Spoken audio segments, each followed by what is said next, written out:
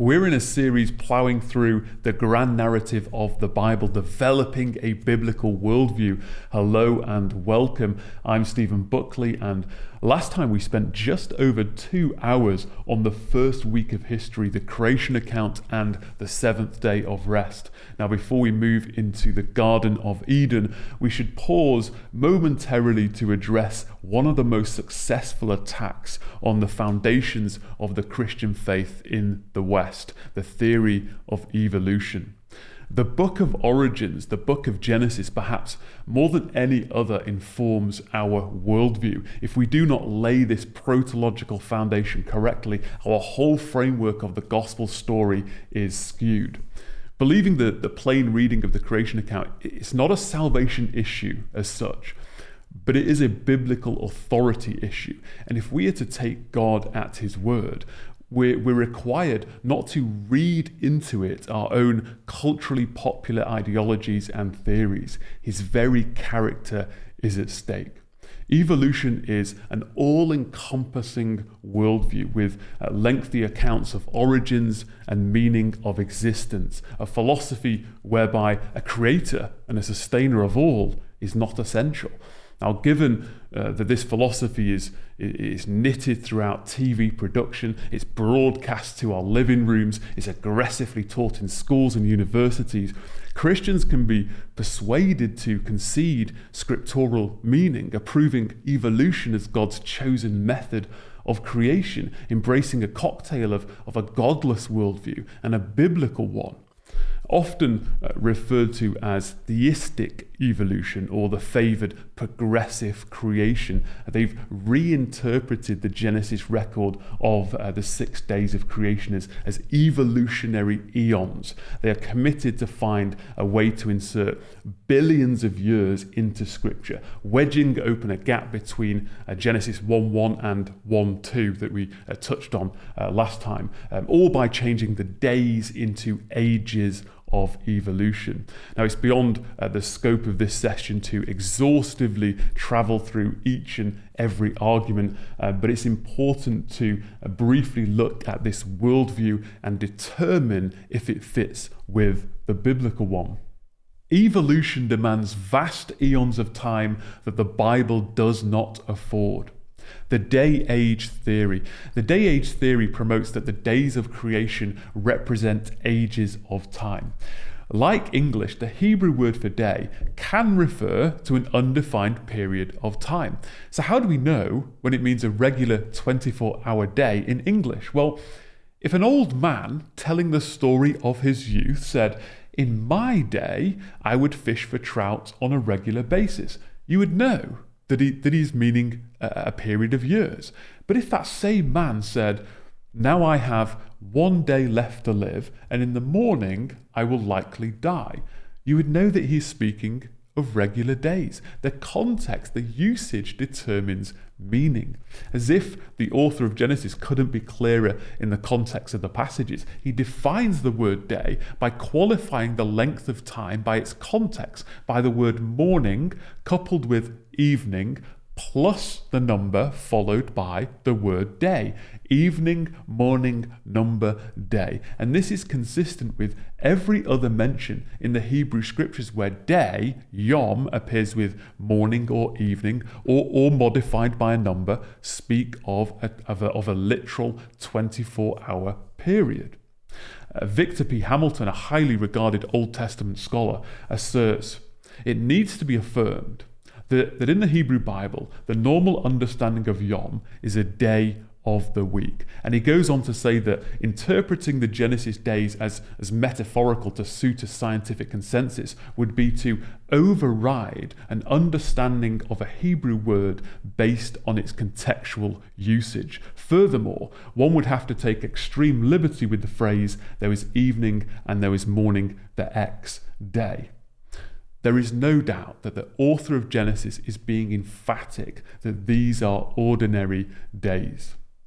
Now, we've seen in the previous session that within the Ten Commandments, God gave the reason for creating in 6 days, and resting on the seventh was to form the pattern of the universal week. And this explanation was given on tablets of stone written with the finger of God, it says in Exodus and Deuteronomy. It cannot be overstated that God, the pre-incarnate Jesus, inscribed in stone with his finger, "For in 6 days the Lord made the heavens and the earth and the sea and all that is in them, and he rested on the 7th day." Did God create the world over 6 million years and then rest for 1,000,000 years and then expect us to work 6 days and rest one? God holds the power to create in whichever way he chooses. And he chose 6 regular days and rested on the 7th to teach us, to instruct us and prepare us. In Exodus, we read about the encounter of Moses before God on Mount Sinai. The glory of the Lord resided on Mount Sinai, and the cloud covered it for 6 days. On the 7th day, he called to Moses from within the cloud. Was it 6 days? Or was it 6,000 or 6 million or 6 billion years? Did God call to Moses for a further 1,000,000 years? How many days did they walk around Jericho? How many days was Jonah in the whale? Right? According to Jesus, the same length of time that he was in the tomb. The Hebrew word for day is written 2,301 times in the Old Testament in single and plural forms. Why do we only ever question Genesis 1? Scripture is overwhelming in declaring a normal week of creation and rest. If you were to ask anybody unfamiliar with the Bible to read Genesis 1 and inquire how long that they thought the author was trying to communicate the time taken to create the universe, they would unquestionably answer a working week or 6 days. God is not the author of confusion. When secular scientists study the universe and they conclude ages of millions of years, they miss the fact that God created his universe mature. If Adam on day 6 of creation had been immediately presented to today's scientists, they would reasonably conclude that he was approximately 30 years old, ignorant of the knowledge that God had created him within a matter of hours. And it's the same with all of existence. He created it mature. So of course, scientists make calculations based on today's observations and conclude that it must have taken vast amounts of time for light to travel across space and for this or that to form. Of course they will. I understand why they come to those conclusions. They are missing the God variable. Let's say that God created this mug in 1 second on camera. There was nothing, and 1 second later, this mug was here. Other people would come in and they would say, well, no, this must have taken about 8 hours with moulding, this glazing, this hand painting, this firing in the oven. That must have taken the best part of a day. Except we would know that actually he created it in 1 second. Presuppositions determine much of our conclusions, which is why knowing that God created the world in 6 24-hour days, resting on the 7th, is key to forming our biblical mind map. Now, one of the verses often quoted to plead for the day-age theory is that of 2 Peter, that a single day is like 1,000 years with the Lord. He's actually reflecting on the prayer of Moses in Psalm 90. It's stripped of its context because Peter continued, and 1,000 years are like a single day, which cancels it out. We've previously mentioned that Peter is evidently speaking of God's perspective and patience, exhorting us to think from God's viewpoint rather than man's. He's revealing that the creation days are a prophetic calendar for the return of Jesus. Not that the creation days were 1,000 years each, but that those regular creation days are prophetic of the 6,000 years of history with the 7th millennial rest to come. This is consistent with other parts of Scripture where days can be prophetic of years, for example. So the days of Genesis 1, they're not symbolic of undefined ages, but regular days that set the pattern for our week and are prophetic of the 7 millennia of history.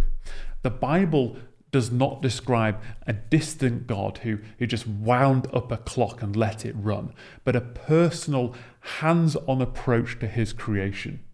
You knitted me together in my mother's womb, it says in Psalm 139. God so clothed the grass of the field in Matthew 6. In the same chapter, your heavenly Father feeds the birds.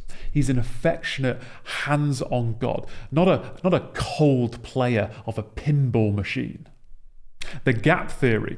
The gap theory attempts to crowbar ages of time between Genesis 1:1 and 1:2. According to the theory, God used evolution as the method of creation over long ages before destroying it. And then over 6 days, the method of special creation to create man and similar creatures he just destroyed.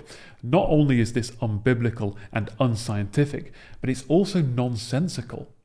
Are we to believe the plain reading of Genesis? Are we to believe how Moses portrayed the Sabbath? Are we to believe what God wrote with his finger on stone? Do you believe Jesus when he said, "I cast out demons by the finger of God," but then question what Jesus meant when he wrote with his finger on stone?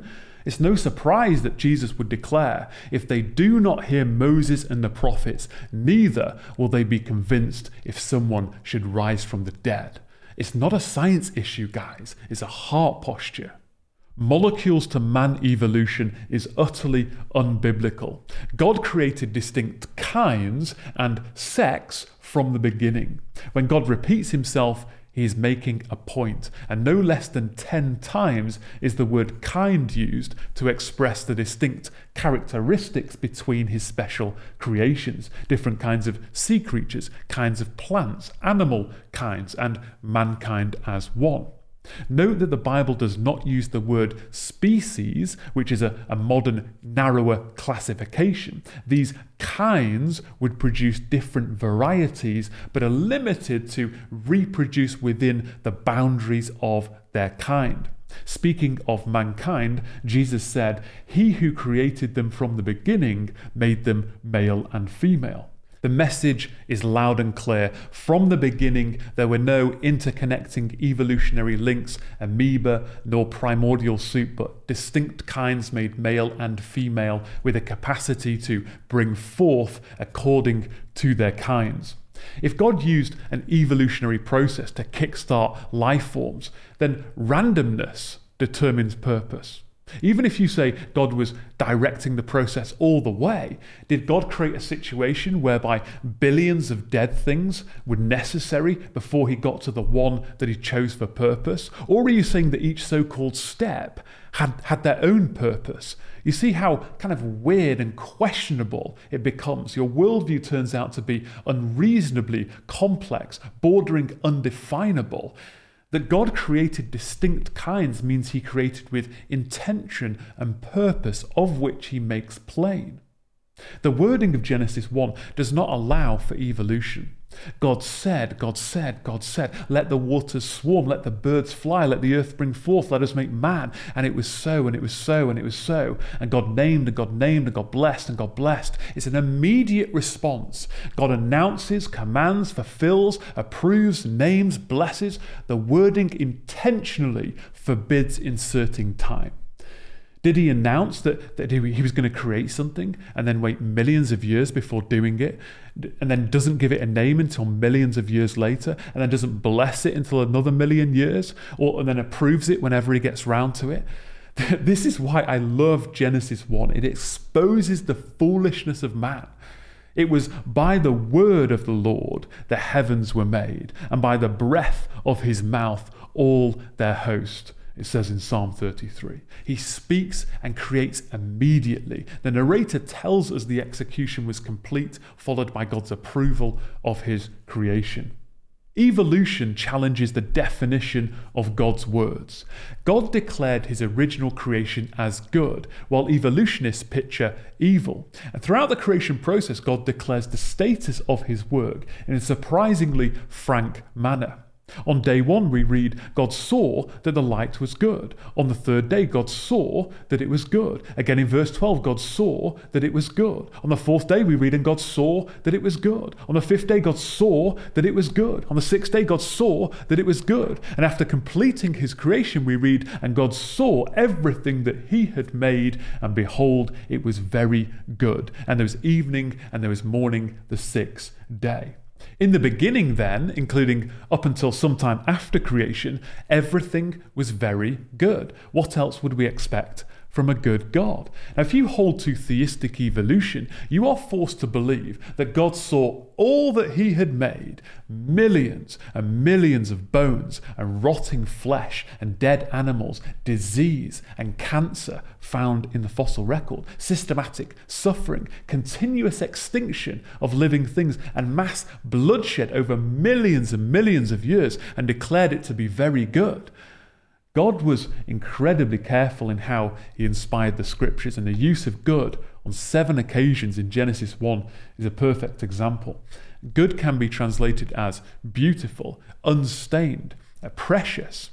Understanding the unstained goodness of creation before sin entered the world is critical in grasping the big picture. After all, if God is going to restore this planet to its original condition, he's going to restore it to a good one.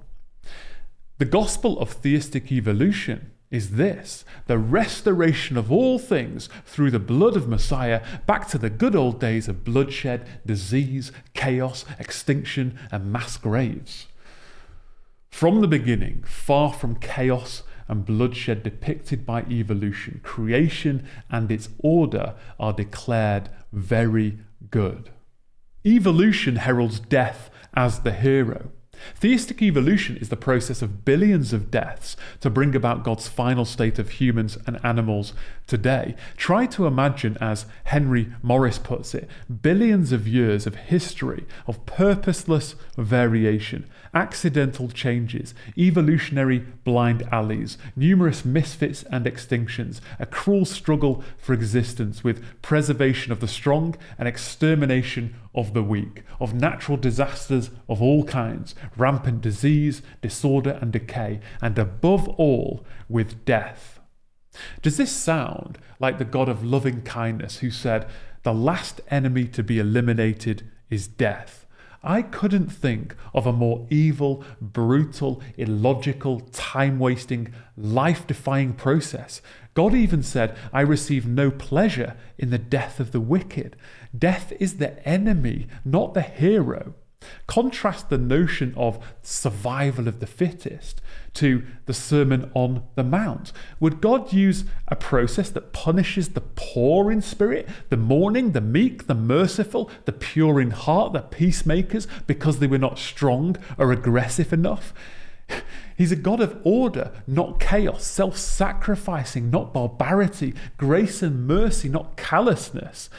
On this alone, the philosophy of evolution must be repented of. Evolution charges God with the direct responsibility for suffering and death. Before you give birth to your beautiful baby, you prepare a lovely room for them, right? You don't trash it and say good luck. Yet this is what theistic evolution teaches. No, he created a beautiful home of the earth in perfect conditions, and we have trashed it. Paul is clear writing to the Romans. Just as sin came into the world through one man, Adam, and death through sin, and so death spread to all men because all sinned. Death reigned from Adam, even over those whose sinning was not like the transgression of Adam, who was a type of the one who was to come. He goes on to say, the wages of sin is death. Again, when writing to the Corinthians, he says, "For since death came through a man, the resurrection of the dead also came through a man. For just as in Adam all die, so also in Christ all will be made alive." It was sin that brought death into the world. Death did not exist until after Adam sinned. Death is the consequence of sin, hence we require a saviour. Jesus had to die on the cross because Adam had brought sin and death into the world. Paul connects Jesus' death and resurrection to the historical events of Genesis 1 to 3. The Bible says there was no death in the beginning, there is now death, but there will be no more death again. Evolution says death has always been around and always will be. Not only does the idea of death before sin contradict the Bible, it makes God the direct author of evil. In addition, we understand from scriptures that without the shedding of blood, there is no forgiveness, which implies violence and death. From a theistic evolutionary viewpoint, violence of death have always been part of God's bloodbath process for millions of years. How can that make sense? And many attempts to exit that impossible labyrinth have failed. Theistic evolution undermines the atonement of Jesus. Evolution contradicts the order of creation events. As best as one may try, you simply cannot harmonize the Bible with billions of years of evolution. Historian of geology and theologian Dr. Terry Mortensen lists the obvious contradictory timing of events between the Bible and evolution. Evolution has the sun before the earth, Genesis the earth before the sun. Evolution has dry land before the sea, Genesis the sea before dry land. Evolution has the atmosphere before the sea, Genesis the sea before the atmosphere. Evolution the sun before light on earth, Genesis light on earth before the sun. Evolution has the stars before the earth, Genesis the earth before the stars. And there are many more. Creation is the antithesis of evolution. Evolution attempts to force the creation account into a mythical posture. While scholars debate over the definition of a myth, we can safely rule out any and all broad and narrow labels that the creation account is a myth. Paul warns us against myths in 1 Timothy 1. Peter contrasted his eyewitness testimony with devised myths in 2 Peter 1. Paul later said that there will come a time when people will turn away from listening to the truth and wander off into myths in 2 Timothy 4. Paul speaks about Adam as a real person through whom every nation of mankind descended in Acts 17. Some Christians just refuse to even believe that Adam and Eve were real people, which is bizarre when Jesus and Paul spoke of them as real people. And the family genealogy from Adam to Jesus is included in Genesis 5, Genesis 11, Luke 3, even Jude verse 14. Are you suggesting that the Bible describes Jesus descending from fictional characters?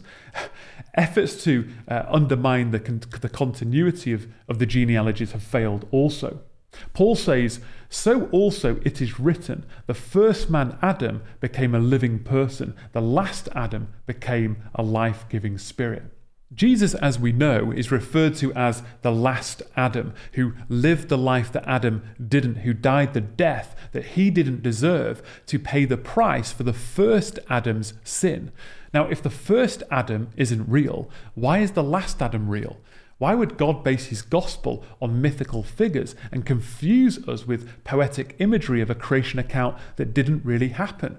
Genesis is historical narrative. The gospel of Jesus is true because the history that provides the context of the cross is true. The Christian faith is reliant upon the historicity of these events. The Genesis account then is not myth or a fictional story, but an accurate eyewitness historical account beautifully written. And the same is true of the global flood, the events of Babel, the life of Abraham, the Exodus, the cross, the second coming, and everything in between. Referring to the stories within Genesis 1 to 11, such as the serpent who speaks, Hamilton says, "It is irresponsible and incorrect to speak of these stories as myths." Evolution is more philosophic than scientific. The urge to believe evolution because it's fact is unfounded. In risk of straying from the Bible into the sphere of science, I wish to encourage listeners to grapple with this theory because of the great impact that it's made on the gospel story.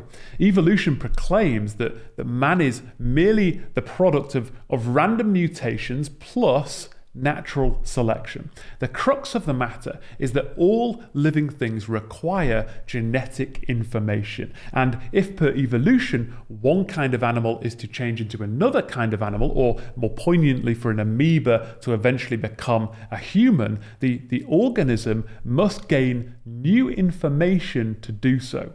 Now, if you only remember two facts, remember these. Firstly, there is no known observable process by which new genetic information can be added to an organism's genetic code.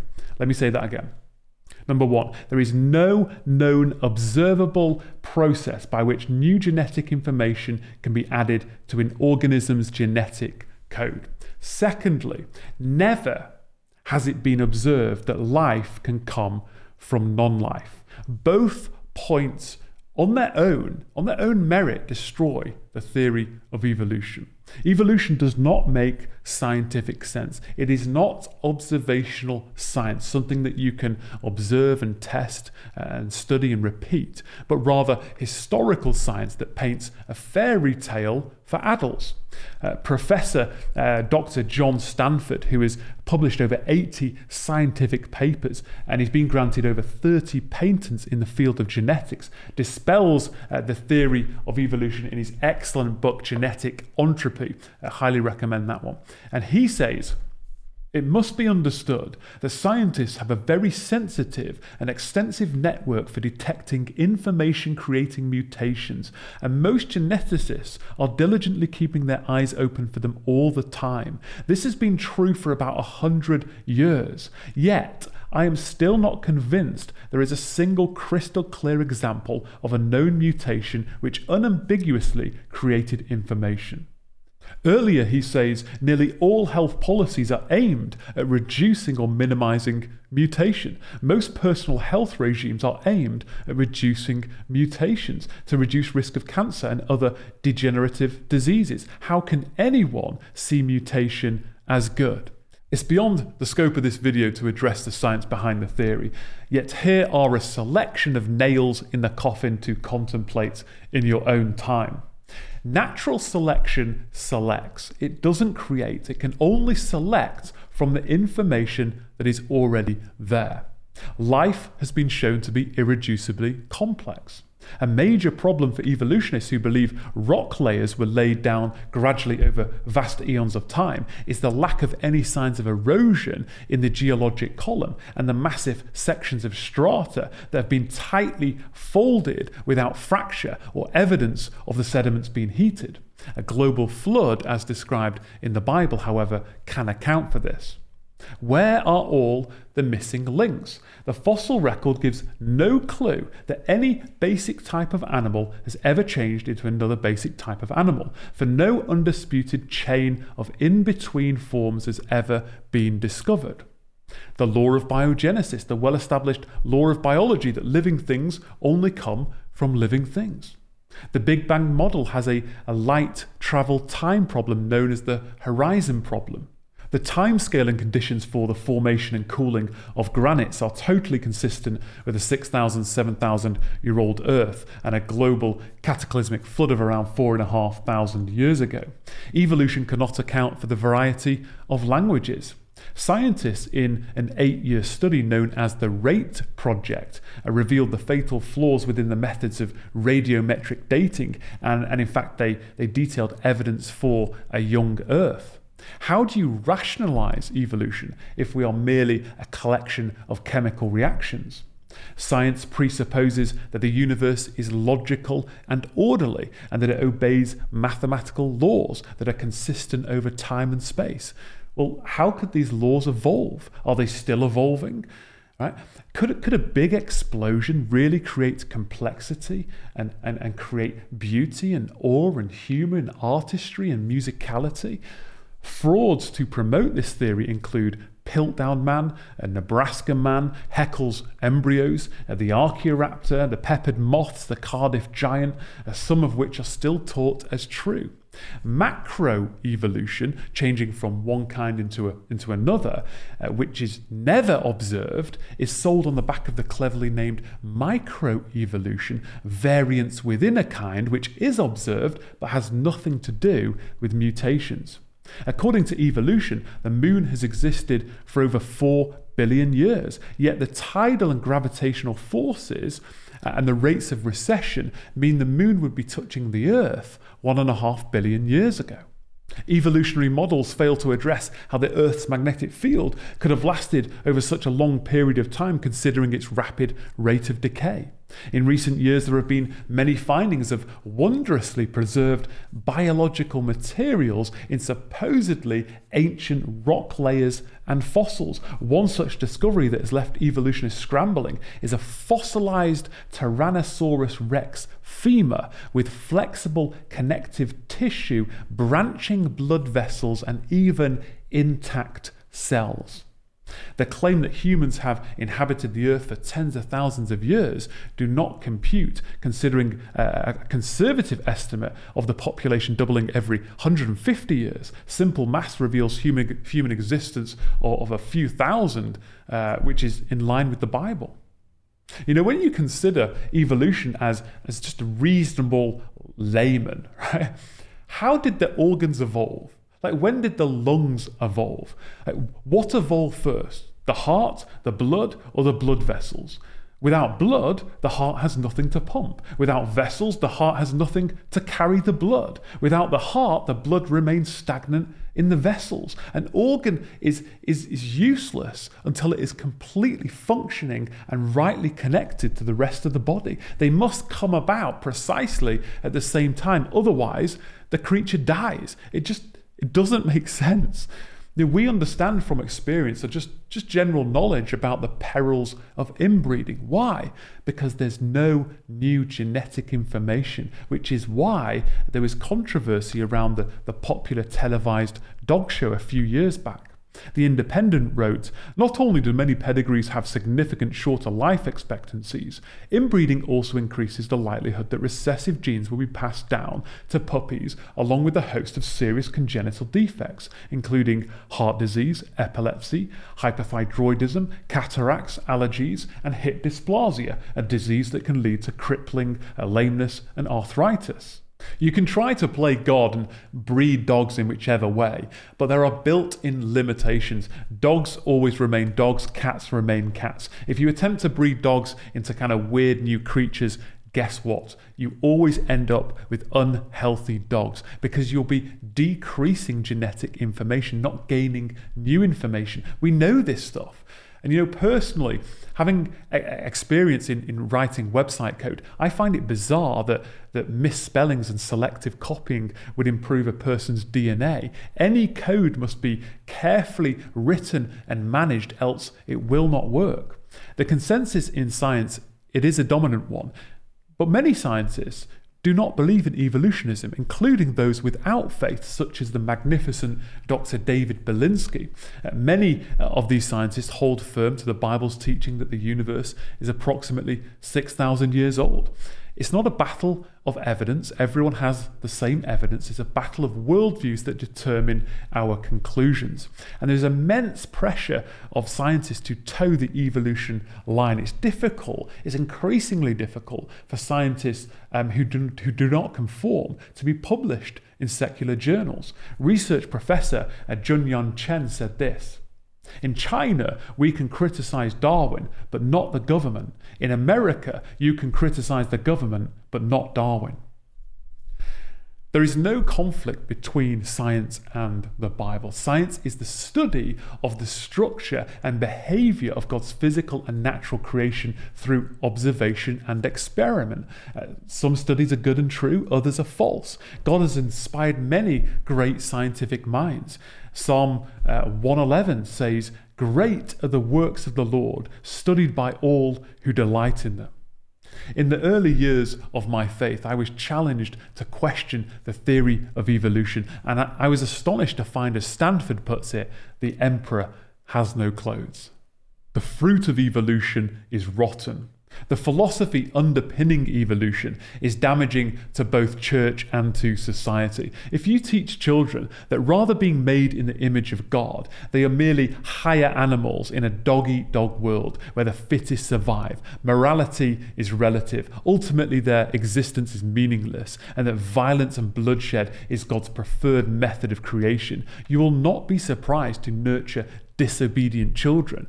And more so, if we teach our children to undermine the creation account as plainly written, they will continue to undermine the rest of Scripture.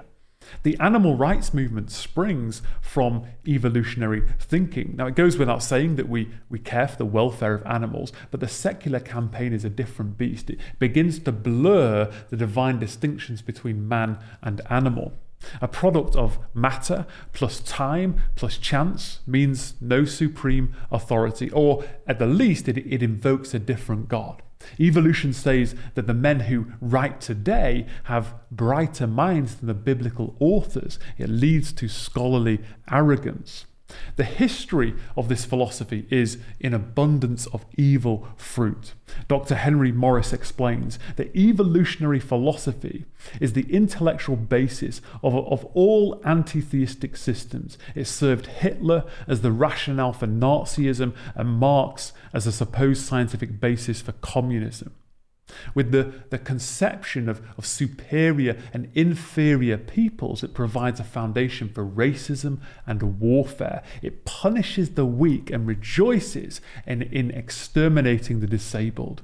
Jesus said, "Every healthy tree bears good fruit, but the diseased tree bears bad fruit." The rotten fruit of the evolutionary philosophy is testament to its evil roots. The theory of evolution is born out of pride. In Charles Darwin's case, one could connect his philosophy with the grief of losing his wife and some of his children. With an incorrect view of suffering and the sovereignty of God, he sought an alternative explanation to the biblical creator and would popularize his findings of this new perspective. Faith in Darwinianism is built on man thinking that we are the most intelligent, wise, fittest beings that have ever lived. The human state is now referred to as Homo sapiens sapiens, Latin for wise man. God laughs. Paul's words ring true. Professing themselves to be wise, they became fools. The Bible says the opposite, that Adam and Eve were given perfectly rich genes, and thousands of years later, copy after copy, because of the curse, there are errors causing damaging mutations that play havoc with life. We know that inbreeding is dangerous, which is why it's outlawed in many countries. The further upstream you go, the statistically better genetics you will have, away from the incestuous shallow end of the gene pool. Now, while some knowledge will have been lost in Noah's day, ancient archaeology and studies reveal incredibly sophisticated, innovative and intelligent people of the past, flying in the face of this kind of half-ape caveman often depicted. The evolutionary worldview is in stark contrast to the biblical worldview. First, let us look at the naturalistic worldview. Now, we remember that a worldview consists of a canvas of existence or a field of play. The players of existence, the laws or the rules of existence, the history of existence, the protology, the goal or the purpose of existence, missiology, alongside the doctrine of salvation, soteriology, and the future of existence, eschatology. Naturalism frames the canvas of existence as decisively materialistic. Its players too are made up of natural building blocks void of spirit or identifying soul. The human players self-describe as Homo sapiens sapiens, wise man. Naturalistic protology begins the story with the Big Bang. Its resulting laws are purely natural with no room for true morality or ultimate authority. Survival underlines the goal of the players, which is determined by relative fitness. Naturalistic soteriology is defined by progress. Death of the weak players through natural selection is deemed necessary, even profitable. Death is viewed as the cleanser of nature. Naturalistic eschatology has no specific destination in mind, only unending death cycles producing progressive, fitter players. Now, in contrast, the Judeo-Christian worldview pictures a canvas made up of the heavens and the earth. Both natural building blocks and the spiritual are cohesive. Biblical protology paints a canvas and its players, so to speak, are created purposely, orderly, and without blemish. Sin and chaos, suffering and death have no place within its origins. As we've seen, the purpose of creation is to glorify the Creator. The failure to do so, the introduction of sin, which brought about suffering and death, point to the soteriology that is found in Jesus the Christ, the Creator incarnate. Salvation has been secured by the substitutionary atonement for sin on the cross by this Messiah. His suffering in this age before the glory in the age to come characterizes the narrative. Biblical eschatology now points to the restoration of all things to its original beauty and order, described as a new heavens and a new earth. Messiah, who once suffered, will be glorified as king over all the earth, who is ready to judge the living and the dead. This messianic eschatological age to come will be inaugurated by the day of the Lord. Theistic evolution is a compromise of the two opposing worldviews. It borrows the protology of the naturalistic worldview, relegating the creation account to a degree of mythical status. It retains the spiritual aspect, but it's bolted onto billions of years of bloody history. The players, including mankind, have been developed by God through a process of trial and error. Billions of prototypes finally resulted in an animal worthy of God separating as a new kind, man, and installing a spirit. Histories of existence are merged together with varying theories and chronologies and time gaps, but generally viewing the life of Abraham as the definite start of true history.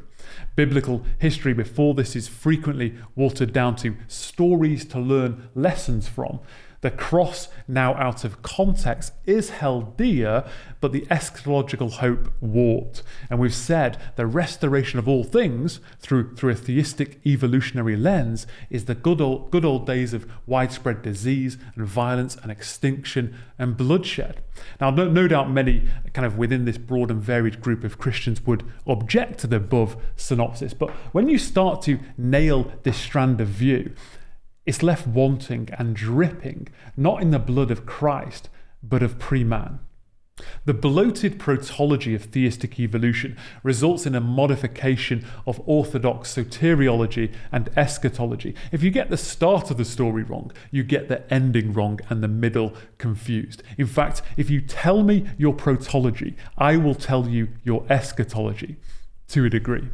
In contradiction to the biblical narrative, evolution tells a story of chaos to order, digressive to progressive, unfit to fit. And this context drastically alters one's soteriology and missiology for that matter.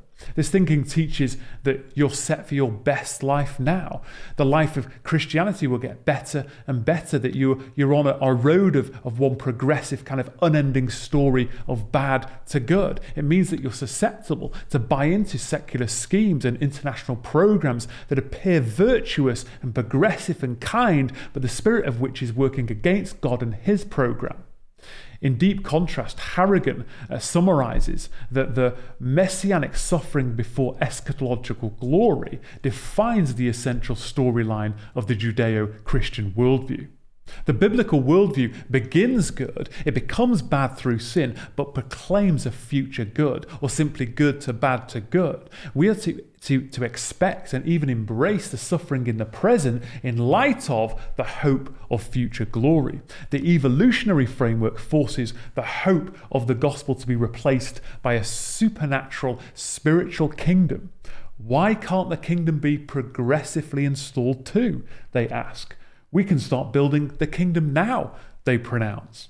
Believing in evolutionary processes over God's word warps all other doctrines. Questions of identity, purpose, ethics, morality, universal locale, depravity, what went wrong, the fall, God's sovereignty, and the solution is dissimilar. It plays with definitions of words too. As if to complete the contradiction, nature is often personified as mother. Evolutionists see themselves as the progressing community. This mentality persuades them to believe they're the ones in the know, the fittest, the most intelligent, right? That they will make the world a better place. It's a breeding ground for egotism and condescension, hence the propensity of mocking traits towards those who believe the traditional view of protology, shelving them as kind of crass literalists and backward and bigoted. And this enlightened position comfortably adopts an emphasis on man's achievement. This worldview's regulatory system is not calibrated biblically, resulting in an acceptance of things that we should reject and a rejection of things that we should receive. For example, if you believe the Creator used the process of evolution, you're more likely to accept Marxism, theories of population control, abortion, and so forth. A fittest survive mentality plays out in our vocations. It means you reject simple chronologies of redemptive history. It means the creation week cannot be a prophetic timeline of history. You're more likely then to reject the millennial reign of Christ. This warped worldview does not make sense. Ask these questions. Did angels evolve? Or did God spend billions of years trying to perfect his creatures and then, puff, he created the angels instantaneously? If angels, why not humans? Or did angels hang around for billions of years waiting to deliver messages to humans? Why would God create animals such as dinosaurs to live millions of years before man? Right? Is this just a pointless exercise? Did the Son of God wait billions of years before he became incarnate? The theistic evolutionary gospel story is strikingly different. It preaches different too. Compare these basic redemptive timelines. Very different narratives, very different redemptive histories. Evolution is refuted by many scholars. Because a 6 literal day creation is mocked, I'm going to read some quotes from scholars, some of which are ranked as some of the best in the world on their commentaries on Genesis. Arnold Fruchtenbaum: this phraseology, evening and morning, simply does not allow for anything but a 24-hour period. Gordon Wenham: there can be little doubt that here, day has its basic sense of a 24-hour period. Victor Hamilton: whoever wrote Genesis 1 believed he was talking about literal days. John Sailhammer: that week, as far as we can gather from the text itself, was a normal week of 6 24-hour days, and the 7th day in which God rested. Alan Ross: it seems inescapable that Genesis presents the creation in 6 days. Gerard von Rad: the 7 days are unquestionably to be understood as actual days, and as a unique, unrepeatable lapse of time in the world. H.C. Lupol: there ought to be no need of refuting the idea that yom means period. Reputable dictionaries like Bull, BDB, or KW know nothing of this notion. Hermann Gunkel: naturally the days are days and nothing else. He says the application of the days of creation to 1,000-year periods or the like is thus a very capricious corruption from entirely allogenous circles of thought. Wayne Grudem, known for his systematic theology: I am now more firmly convinced than ever that it is impossible to believe consistently in both the truthfulness of the Bible and Darwinian evolution. We have to choose one or the other. Again, we ask, what is the author's intent? Judd Davis says nearly all world-class Hebraists assume that the writer of Genesis intended normal days and the text as history.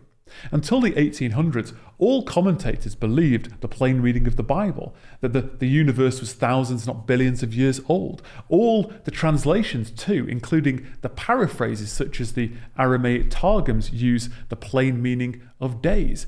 Did God make it so that nobody throughout history could understand what he meant until the last couple of centuries? It's a matter of scriptural authority. The readers and the hearers of this text, they were not scholars and modern scientists, they were former slaves, common people who must have understood it as normal days, who were commanded to teach their children. Children were to understand it. Were they teaching it wrong? Like, what kind of God gives a text to a people that hides the true meaning and then commands them to teach their children what it means? Right? The significance of the text to be developed later is one thing, but the initial plain meaning is another. Evolution is inconsistent with God's ways. For those contending that God's method of creation is inconsequential, I hope by now you can see that not only is it biblically unsound, sociologically harmful, but his very character is at stake. Paul said that in later times some will depart from the faith by devoting themselves to deceitful spirits and teachings of demons. More coarsely put then, evolutionism is a demonic belief system that is riddled with lies, struggling to remove God from his throne, and should be renounced from the pulpit. It must be personally and corporately repented of. You did not evolve, you are an image bearer of God, fearfully and wonderfully made. Now, regrettably, millions of dollars are being spent by Christian organizations who are teaching Genesis as myth and promoting evolution as truth. His character is not up for grabs, but the way that you view his word is. It is not a matter of what God could have done, but rather a matter of what God said he did. It is what God said that matters. This is a battle between God's word and man's word. Hear the Lord speak through the pen of Isaiah. My hands have made both heaven and earth. They and everything in them are mine. I, the Lord, have spoken. I will bless those who have humble and contrite hearts, who tremble at my word. Retaining the fear of the Lord, we are to tremble at his word. As Jesus retorts, if you do not believe what Moses wrote, how will you believe my words? And that wraps up the session for today. Next time, and I'm excited about this, we are heading into Genesis 2 and the Garden of Eden. God bless and Maranatha.